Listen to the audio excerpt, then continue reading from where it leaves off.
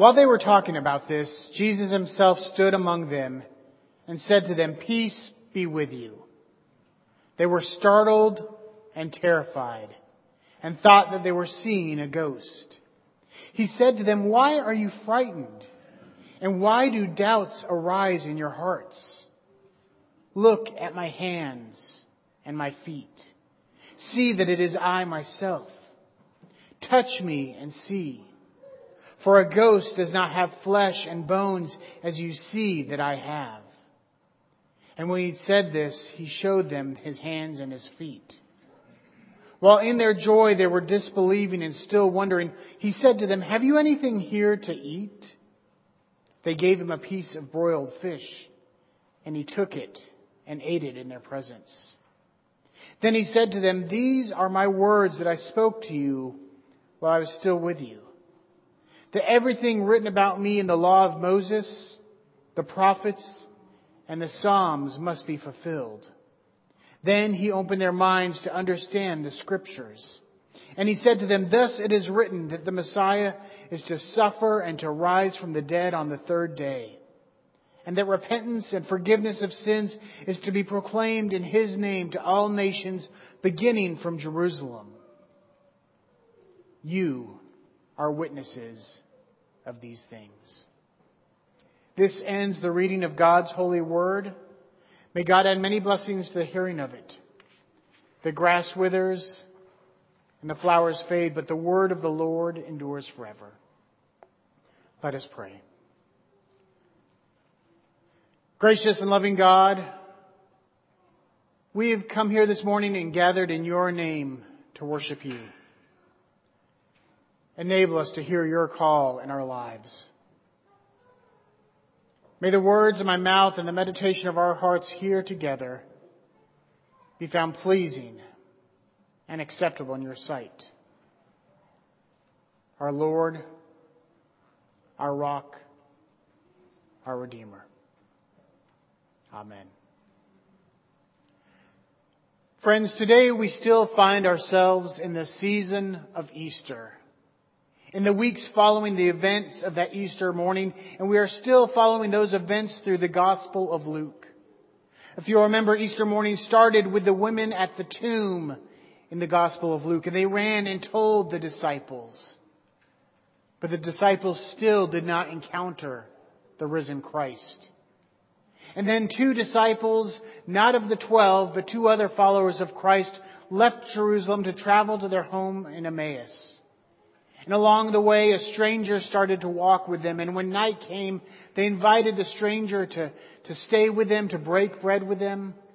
And when the stranger blessed the bread and broke it, they saw that it was Christ who had been with them the whole time. And then he disappeared.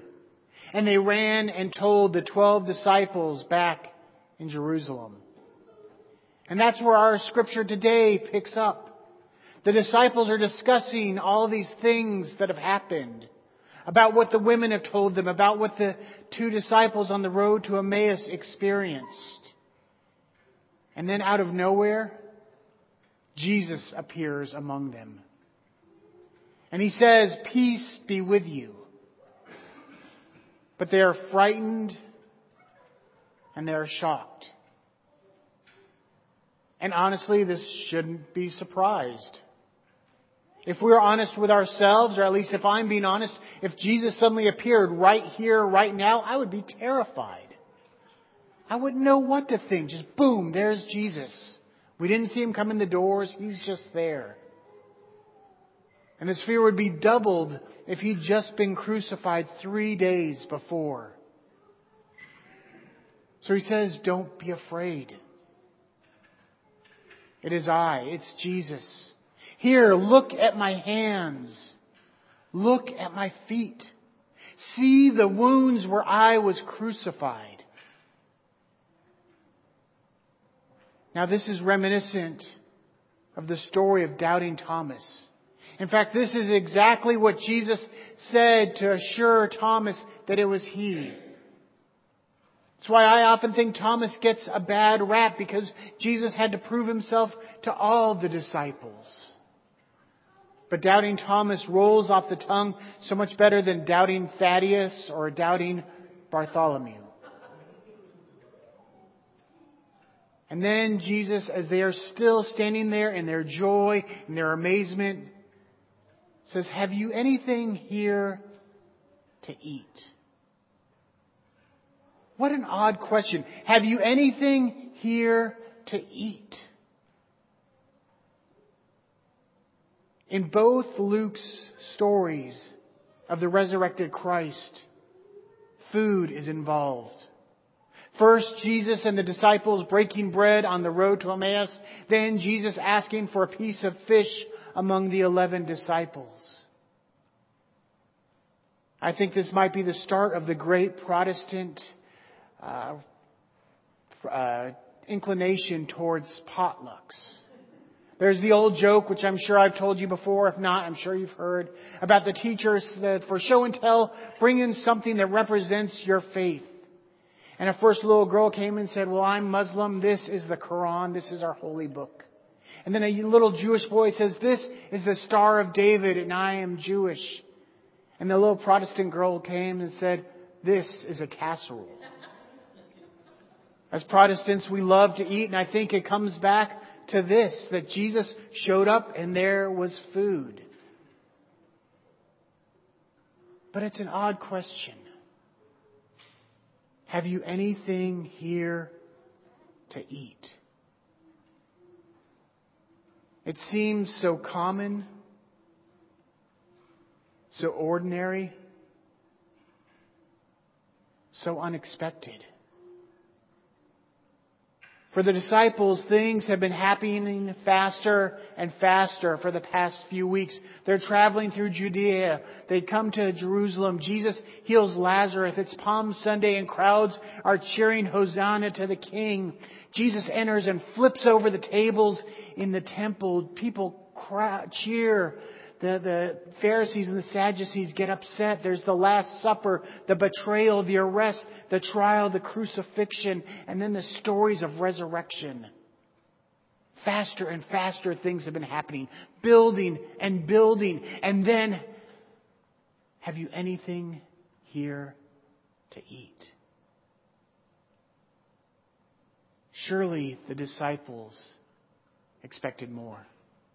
Surely we expect more. After all, this is Jesus Christ.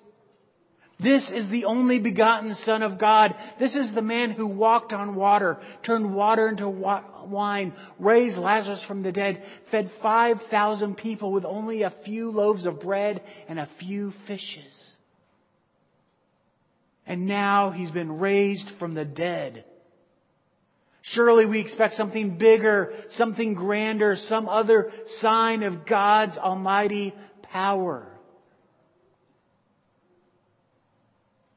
But instead, have you got anything here to eat?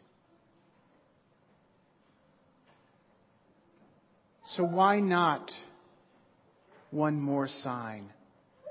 Why not just one more miracle?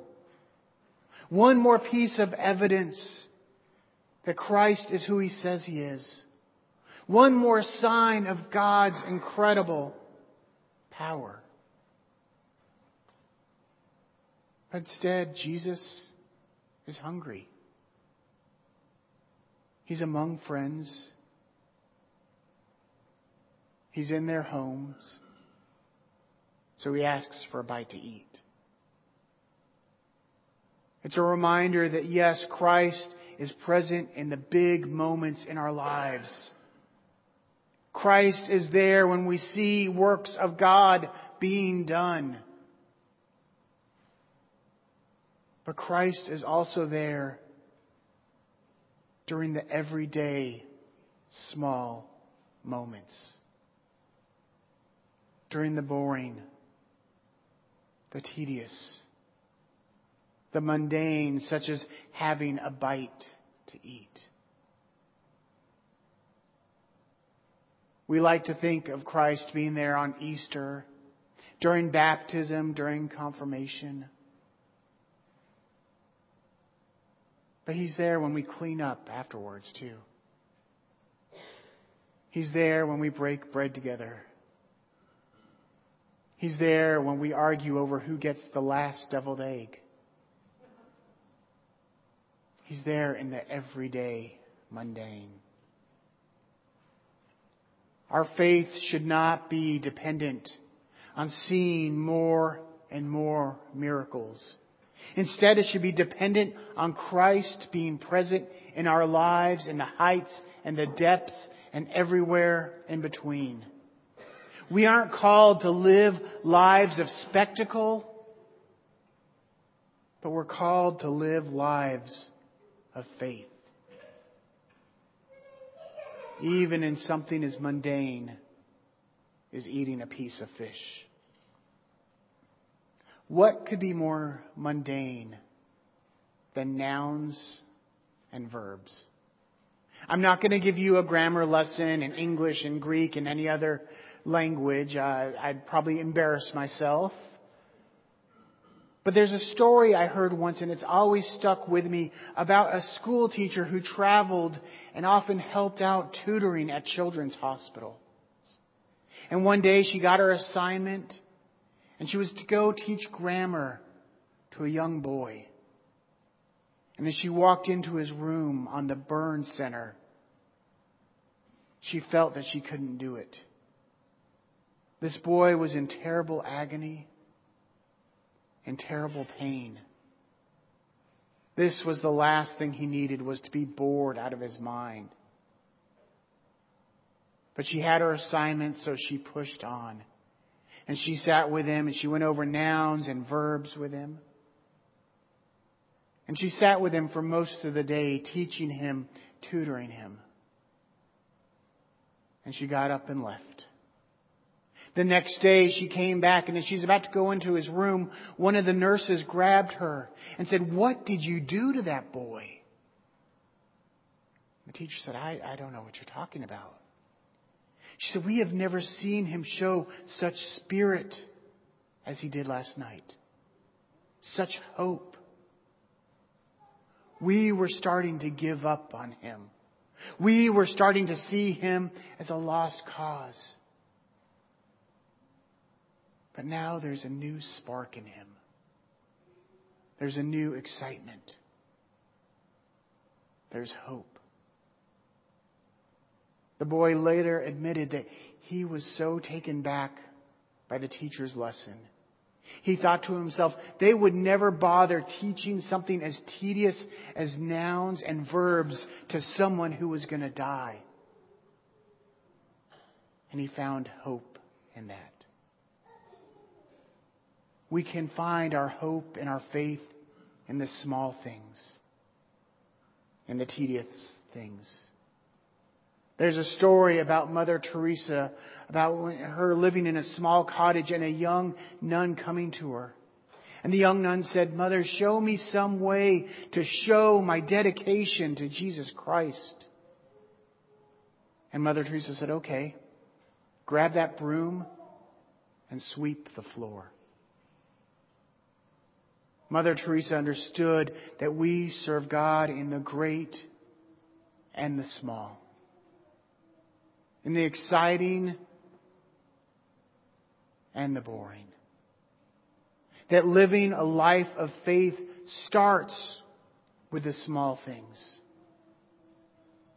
and it grows from there. Maybe the fact that Christ ate with his disciples on this occasion was no accident. Maybe, just maybe, it gave us a sign that when we are weary, when we are tired, when we are sick of the mundane, when we're bogged down with the work, with chores, with the tedium that eats away the minutes and hours of our lives, when the heights of Easter or baptism or confirmation has worn off, maybe that's when Christ invites us to sit with him. Maybe that's when Christ invites us to eat with him. Maybe that's when Christ invites us in and nourishes us as only Christ can tell. Reminding us of the story of Easter and all its miracles and wonders and excitements. And then, when we've been nourished, when we've been refreshed, Christ sends us quietly back out into the broken world we live in to live our lives of faith. Amen.